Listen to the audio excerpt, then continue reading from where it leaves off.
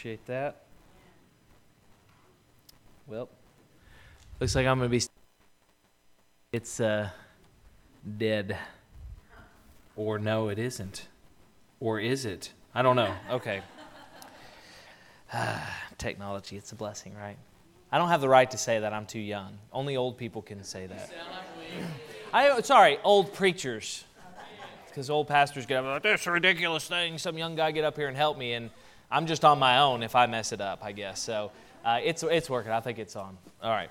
Very good. Well, boys, go forth, prosper. So they've got the handouts, and we'll get them to you. And we're going to be punctual here tonight. Obviously, you do a lesson like this, you want to get through the whole thing and be punctual with it, and even recognize towards the end of our prayer series and even last week, I value your time, so I don't want to hold you over. And so I know here the past few weeks we've been about 10 minutes longer than we normally would, and the ear can only hear what the seat can endure. And so we're going to be punctual and get started on this. And so I'm going to go ahead, even if you don't have a handout, we're not going to get to stuff that's going to be in the handout for just a little bit.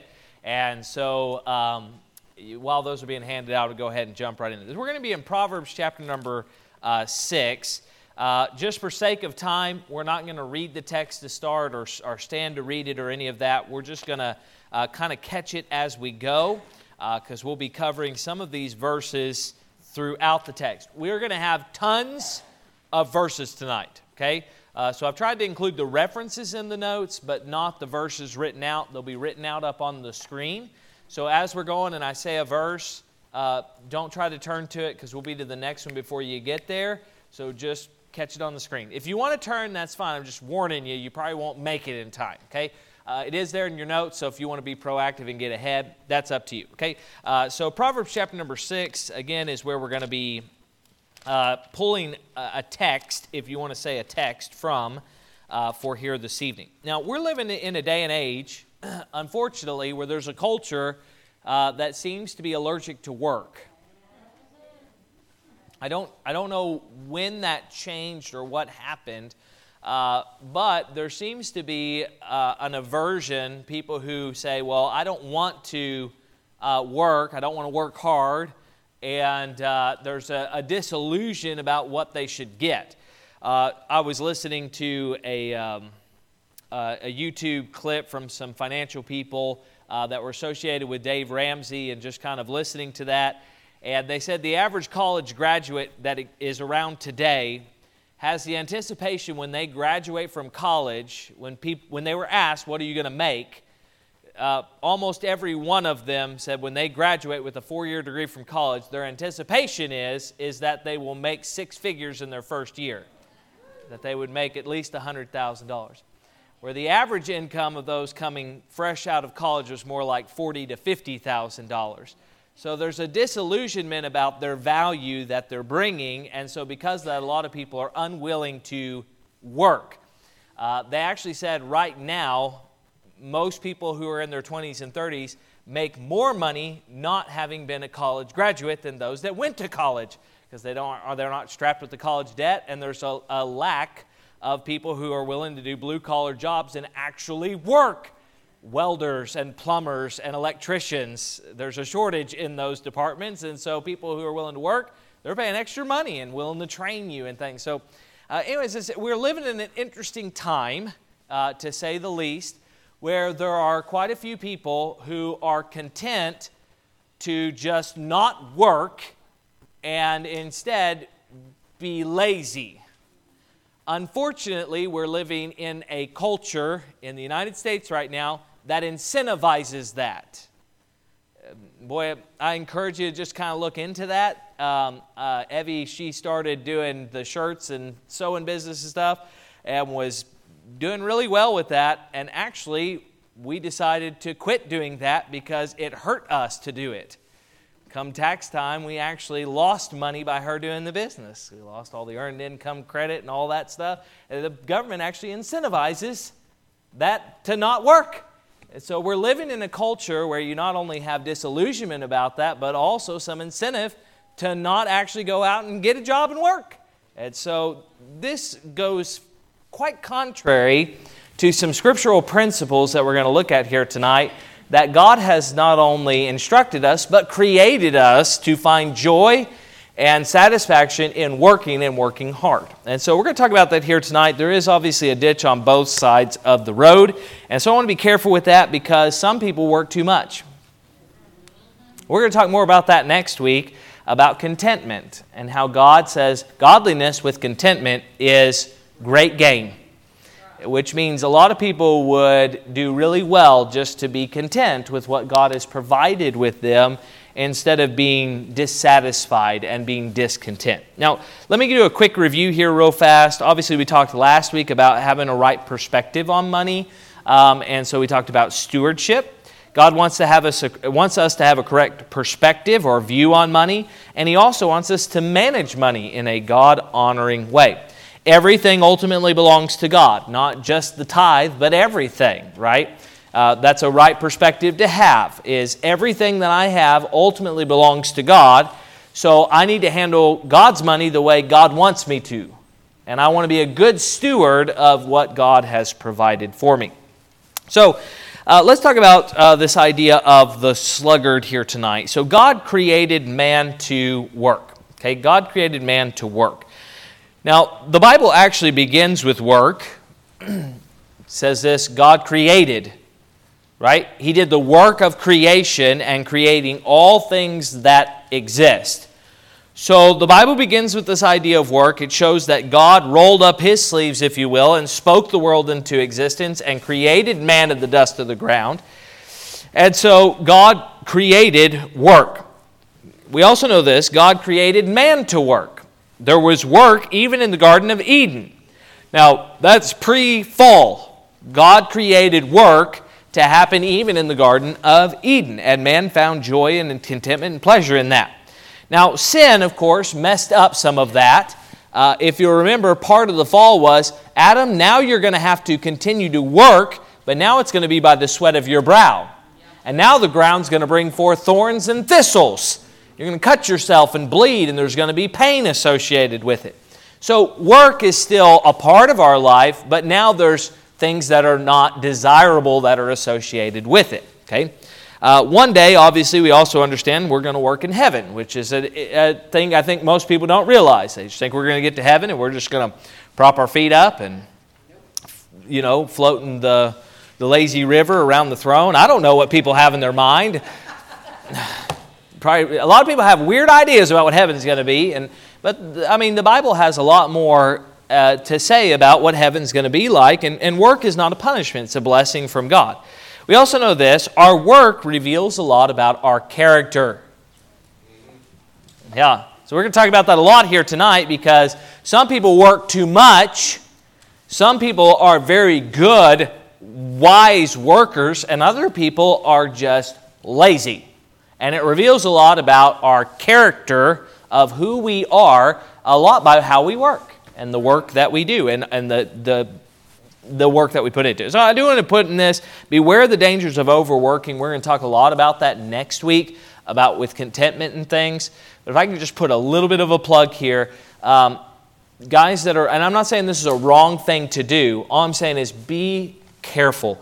There are a lot of guys who are working 60, 70, 80, 100 hours a week, and they're absolutely just driving themselves into the ground, where you say, what's really more valuable, to have that income or to have the opportunity to serve in a church and invest in your family and care for your wife like you ought to? There is a point in which we overwork, and so be mindful of that. I understand there are seasons, because my wife probably be back there and because there are seasons where I do the same thing. I'm working, burning the candle on both ends and working hard.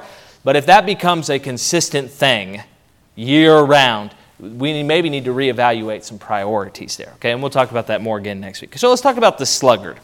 That's our objective here tonight.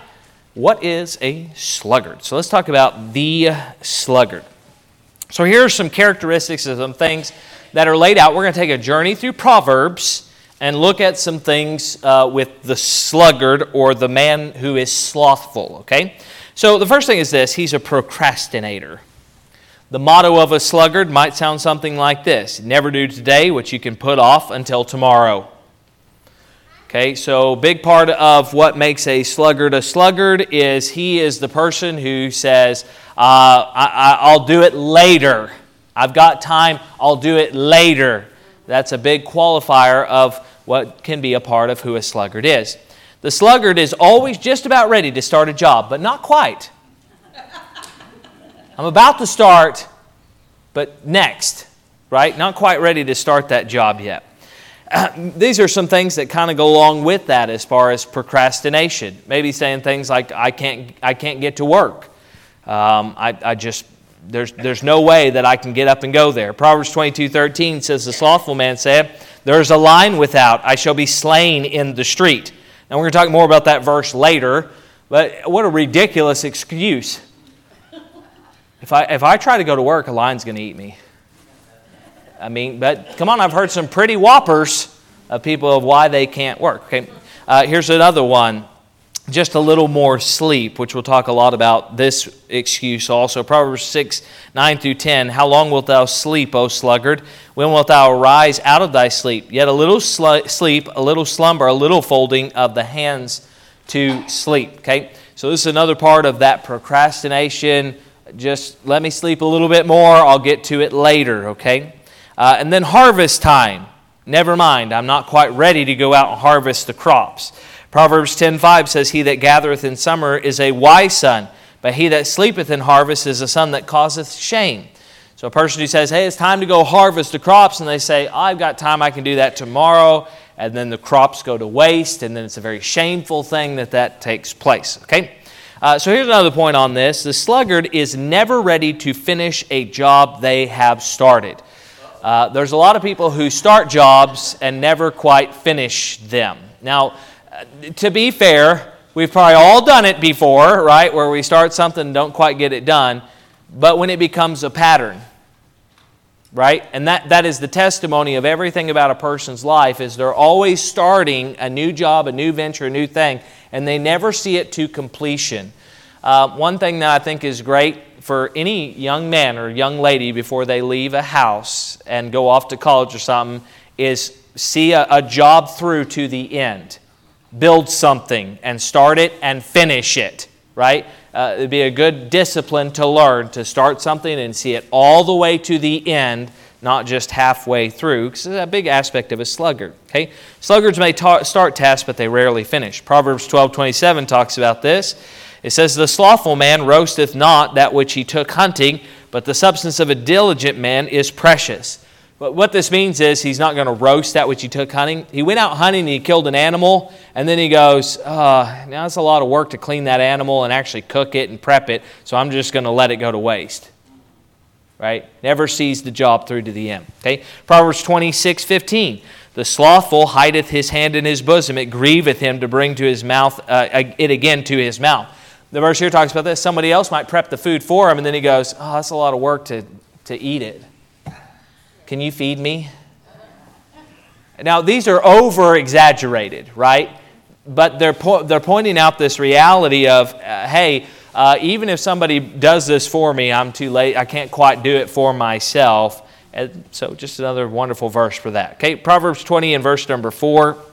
The sluggard will not plow by reason of the cold, therefore shall he beg and harvest and have nothing. It's too cold, I don't want to go work and go out there and do these things. So a job starter, not a job finisher, and there's always an excuse why that's happened. Okay, the second thing is this, is they are a rationalizer. Now this is somebody who always has a reason why they can't. Always has a good reason, right? No, they're usually not good reasons, but they have rationalized in their mind that they are. The sluggard's mind often works faster than their body. When it comes to making excuses, the sluggard always has a reason he cannot. Okay? Now, the classic excuse is found twice. We've already talked about this, but I want to dig it out here a little bit more. Proverbs 22, verse 13, and Proverbs 26:13 give the same illustration, a little bit wording different in these. But the verses say this, the slothful man saith, there's a lion without, I shall be slain in the street. And then Proverbs 26 and verse number 13 says, the slothful man saith, there's a lion in the way, a lion is in the streets. Now, here's the thing.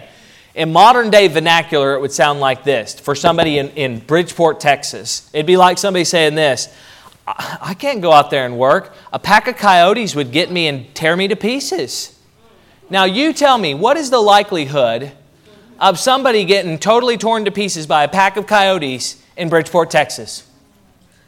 It's pretty much zero. I don't know what the percentage of people being actually killed by coyotes is, but it's pretty low. Now, right here, what we're saying is, were there lions in this area? Yeah. But was there a probability that a guy's going to go out into the street of the city and there's a lion there and he's going to get eaten? No. It's a bad excuse. It's just a lame excuse. I can't because the most improbable thing might happen, right? He's come up with this very, very lame excuse. But people come up with all kinds of excuses why they cannot work. They can rationalize why they're not. Well, I don't know. Right? Well, find something else to do that uses this shoulder instead, And again, I want to be clear. We're going to talk about this later in the verse here. There is a point in which a person genuinely needs assistance and genuinely needs help and genuinely needs workman's comp and genuinely needs comp. I'm talking about somebody who is coming up with every reason why they cannot. Okay, so we just need to make that clear as we go through this as well. Okay, just a little bit more sleep. This is a big rationale that the person has here. I just need just a little bit more, right? Nobody even does that anymore. I don't even have my phone on me. We don't hit snooze buttons anymore. You grab your phone and you turn it off or reset it, right? That's how that snooze works nowadays. But Proverbs 6. Verse 10 and 11, again, this would be somewhat of our text here that we were even talking about, where it talks about, hey, sluggard, go look at the ant. That's what Proverbs 6 is about. If you want to know what a diligent person looks like, watch an ant. They're never sleeping. They're just move, constantly going. And so he says, in verse number 10, he describes it this way in that text. He says, yet a little sleep, a little slumber, a little folding of the hands to sleep, so shall thy poverty come as one that travaileth, and thy want as an armed man. He's saying this, man, you're going to wind up poor if you just keep hitting the snooze button. Why'd you get fired? Well, I slept in, never showed up to work on time. You say, do people do that? Oh, I've heard that a lot lately. A lot. People saying we had to let the guy go because he wouldn't show up to work. He's just sleeping all the time. Stayed up late, partied instead, and never was at work when he needed to be. When he did show up at work, he's tired, not what he's doing what he ought to do. Okay, so they're absolutely in our culture and in where we're at. Okay, Proverbs 24, 33, and 34 says it this way: yet a little sleep, little slumber, little fold in the hands to sleep, so shall thy poverty come as one that travaileth, and thy want as an armed man. Exactly the same wording. Okay, so and then this final thing here, or the next thing, number 3 here, they take the path of least resistance. They take the path of least resistance. Probably a better way to describe this would be this: they are lazy. The one word that describes the slothful and sluggard the most is lazy. So path of least resistance might be just a nice way of saying they're lazy. They're not willing to actually do what they need to do. So let me give you a few verses here with this. Proverbs 10 and verse number 26 says this: as vinegar to the teeth and as smoke to the eyes, so is the sluggard to them that send him. This is Texas, and I understand probably most people in here have been camping before, and they say smoke follows beauty, right? If you never heard that, I guess that's the old wives' tale. I always sit in the smoke every time we go camping.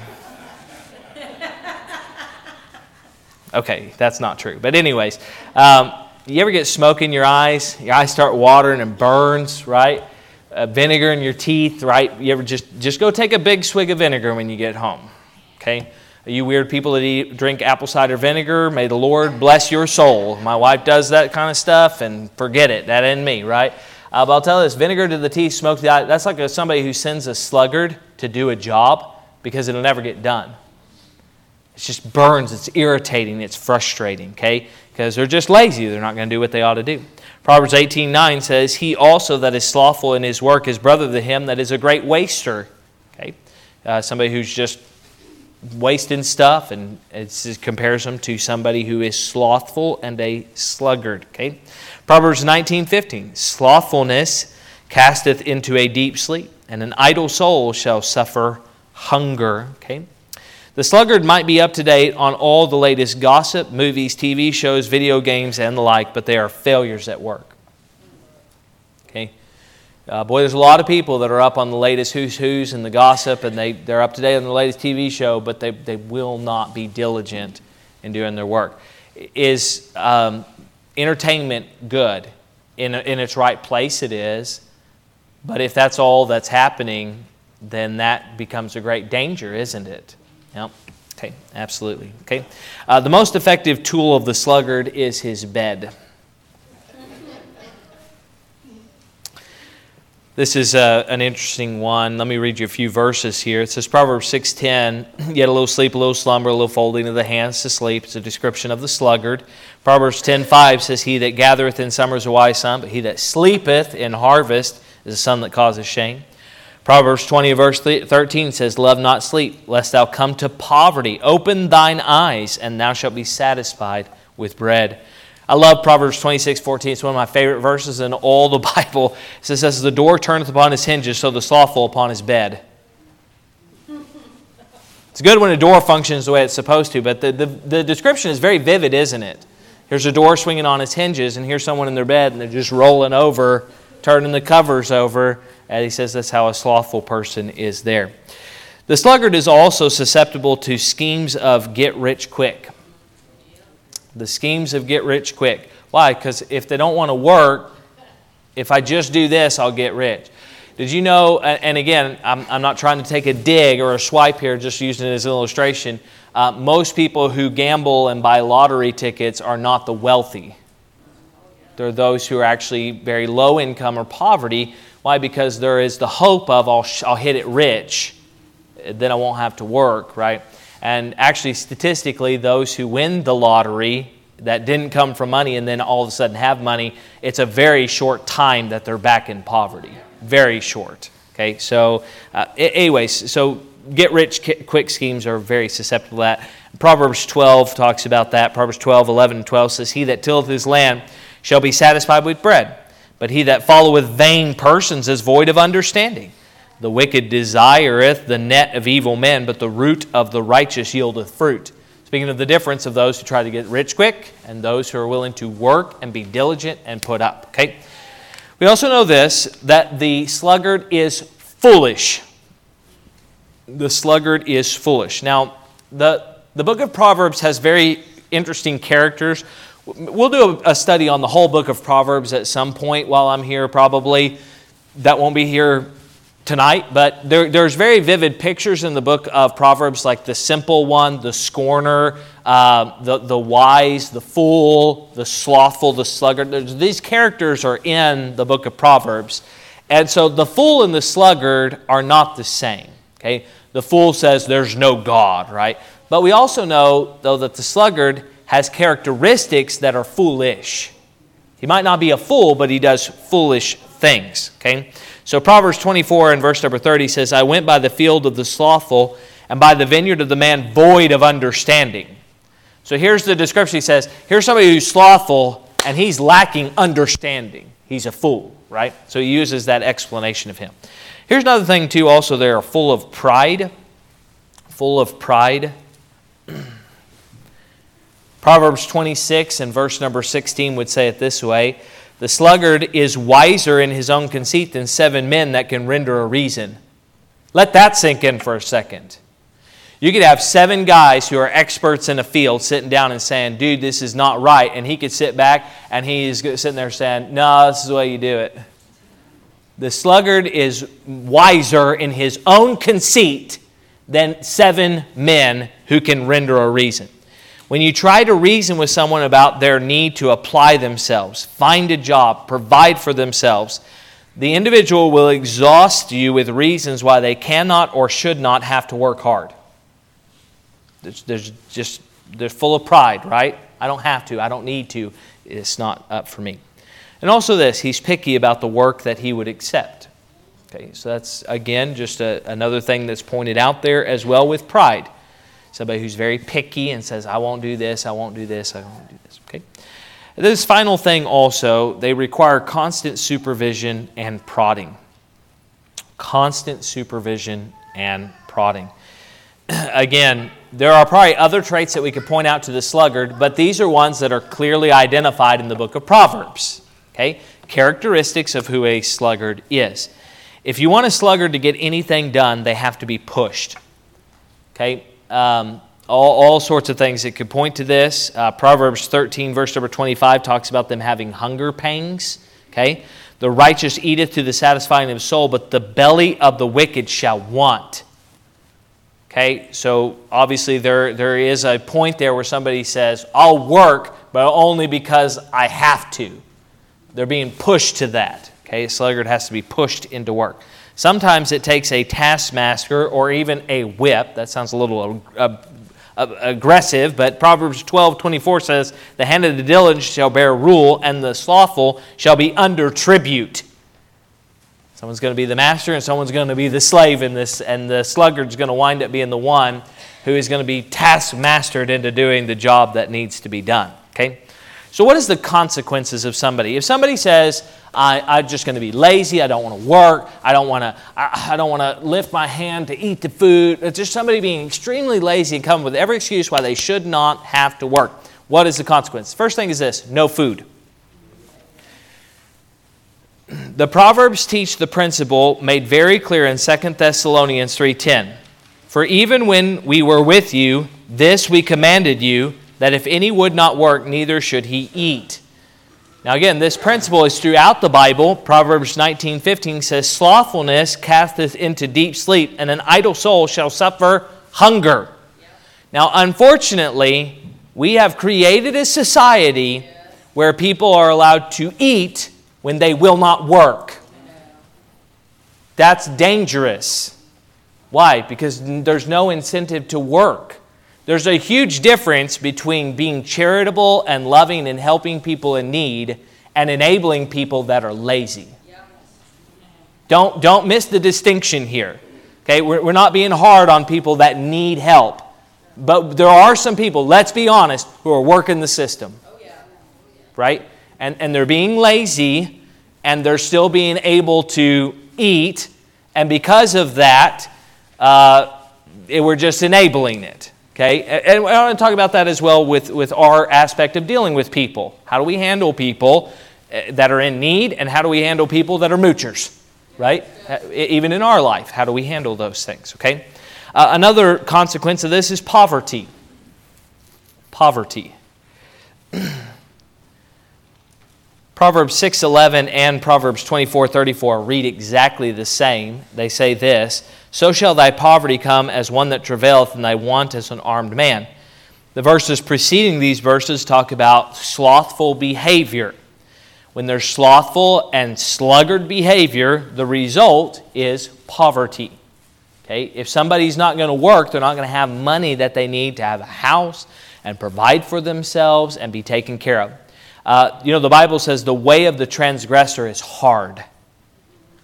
If you'll just stop for just a moment, even around here in Bridgeport, and just walk around, I'm not saying everyone who lives in poverty has been sinful and wrong and evil. But what I am saying is those who have lived a life of sin and evil predominantly live a life of poverty. Those who choose substance abuse and those who have gone all in addictions and problems in their life, they predominantly wind up in a state of poverty. Why? Because the way of the transgressor is hard. There are guys that I went to school with who are the same age as I am, and yet they look like old men because they have lived a life of sin and transgression. And it's hard. Okay. And then the last one is this: problems. Proverbs 15:19 says, the way of the slothful man is as an hedge of thorns, but the way of the righteous is made plain. Proverbs 13:15, good understanding giveth favor, but the way of the transgressor is hard. So they have those problems that are connected with that. Okay, so what is the cure for the sluggard? Maybe you're here tonight and you're say, I hate to admit it, but I identify with this character. Okay, I'm not trying to be harsh or heavy or hard on you.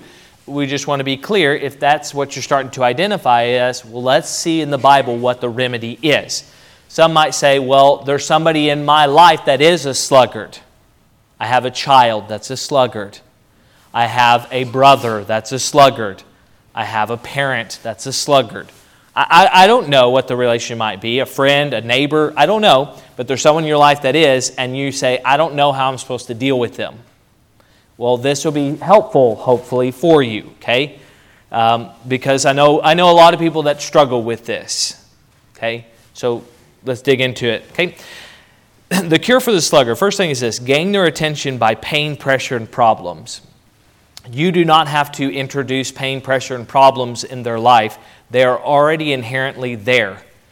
But they're not experiencing them because you keep bailing them out.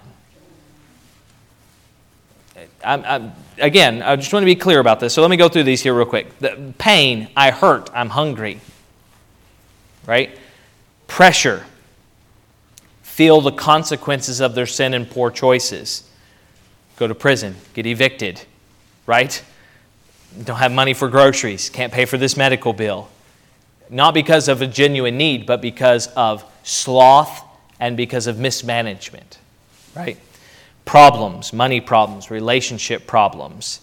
I think a lot of people like to push their problems off on us, other people, and they say, well, this is a bad relationship because you won't do what I want you to do. And the reality is their bad behavior shouldn't be your fault. Right? And you have to be clear about some of those things, okay? We need to assess what is the source of a person's poverty, pain, pressure, or problems. If it's not the result of sloth or sin, we ought to help them. Try to be clear with that again. We need to assess what is the source of a person's poverty, pain, pressure, or problems. If it's not the result of sloth or sin, we ought to help. If God has enabled us to do so, we ought to be a blessing. So if our child is struggling with their finances and we're able to help them, and it's just because of something happened and they've been being diligent and they're trying to do right and they're handling their finances right and they've been working hard, then there is, I think, some room in there where we say this: I feel good about helping them. But there is another side of that where somebody is experiencing the consequences of their sin, and then we bail them out and we think we're helping them when in reality we're going to wind up hurting them in the long run. Okay? Let me give you a little bit of an example here with that. You remember the prodigal son? What helped the prodigal son come home? He came to himself. He is living in a pig pen, eating pig food, in rags, and he goes, "What am I doing? This is not the life for me. I'm going to go be a slave for my dad." And he returned home. Now, what did the dad do when he returned home? He, with compassion, he put the ring on his hand, fell down, and received him back home. But he didn't go looking for the son. He waited till his son came to himself. And some of us, we're running after them, running after kids and bailing them out, when really a lot of times they need to feel the pain of their sinful choices so they can return home. And then be ready to receive them with open arms, not with an "I told you so," okay? Because it's really tempting to do that, okay? So, what's some other things that can happen here? Another blessing or way to help somebody who is a sluggard: changed priorities and perspective. We want to help them change their priorities and perspective. If somebody starts to come to you with needs, wants because of sinful and bad choices, help them realize. And again, a sluggard oftentimes is full of excuses and reasons why they can't. But always give them the truth. What is the truth? Well, the commandment as is given by Jesus is this: Jesus first, others second. Well, what is the sluggard's command? Me first. Right? I put myself first. That's the sluggard's command. I will put myself first. The sluggard needs to apply the principles found in Philippians 2 and Ephesians 4:28 into their life. Of course, you can read those verses at another time, but Philippians 2, "Let this mind be in you, which was also in Christ Jesus." Right? Ephesians, where's it at there? Ephesians 4:28. "Let him that stole steal no more, but rather let him work, laboring with his hand, the thing which is good, that he may have to give to him which is in need." Right? We have very clear explanation of Scripture about what the response ought to be, changing of perspective. And then the third thing is this, which ought to be self-explanatory, but go to work. If you're a sluggard, work. Find a job and do it. Okay? Proverbs 14:23, in all labor there is profit, but the talk of the lips tendeth only to penury, which is just another nice fancy word of saying this: poverty, no money, no benefit of life. So obviously there's that. Okay, so you have a wise worker. I'm going to do this really, really quick. We're going to burn through this. Okay, so in contrast to somebody who's a sluggard, what is somebody who works hard and works diligently? I'm going to give you these two here quickly because you have them there in your notes without any blanks. The wise worker doesn't merely work, but works hard. And again, we could point to some verses with that. In Ephesians 6, it talks about that. Letter B there, the wise worker takes initiative and works well without supervision. They don't have to have somebody standing over them and cracking the whip. They take initiative, then they say, I'm going to do right. Okay, letter C there. The wise worker plans for the future. The wise worker plans for the future. Letter D, the wise worker patiently builds wealth through hard work. Letter E, the wise worker is a good steward of resources. Okay, we talked about that some last week. Okay, letter F, the wise worker views their vocation as having significance before God. And again, we could point out a whole lot of other principles about what a wise worker, somebody who's going to work diligently, looks like. We're kind of trying to contrast that to the sluggard. So what is some practical application for our personal financial life? What's some things that we can point to here? Number one is this. If you're a sluggard, choose to be a wise worker instead. I don't know why this is. When I turned 18 years old, I'm just talking about for me personally. When I turned 18, the first thing I wanted to do was move out of my parents' house and go be my own man. Again, this isn't a cheap shot. Don't take it the wrong way. But I cannot tell you how many people I've met who are not in their upper teens, but I'm talking about almost in their 30s, that have no desire to leave mom and dad and have no desire to work or do something with their life. Just in a kind, compassionate way. Teenagers, young people, when you get to a certain age, go work. Go be diligent. Make something of your life. Learn a skill, learn a trade, go to college, do something with your life. Don't sit and be a sluggard. Encouragement for parents and grandparents, don't let them be a sluggard. Now, we haven't got to the point with our kids where they're moving out of the house, but I'll tell you this, I'm looking forward to it. My plan is we're going to proverbially break the plate when they move out, right?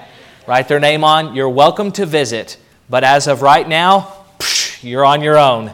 Good luck. Really, I think that is in a large part of what needs to happen. And I'm thankful in a big way I had parents that did that for me. They were there to support me, encourage me, help me out a little bit along the way, but they said, go be your own man. And we need some more of that in our culture today. Okay. Letter B, if you overwork and put too much emphasis on work, correct your priorities. And we'll talk more about that next week, but there's a ditch on the other side too. Okay.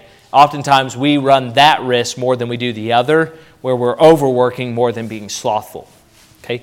And then letter C, do all your work for the good of others and for the glory of God. Allow your perspective of work to be correct, which is this: God gave you work. Work is a good thing. Work is beneficial. So be the best you can be. Whatsoever thy hand findeth to do, do it with thy might. Do it as unto the Lord, not as unto men, right? That's what the Bible talks about even in our labor and our work, and that'll prevent us from being a sluggard and being slothful. The Bible has a lot to say about being a sluggard, and there's a culture of sluggardness that's out there, but let us, within the New Testament church, choose this: diligent, wise work, not the life of the sluggard. Amen? Well, let's all stand together as we come to a time of invitation here tonight. The Lord spoke to you.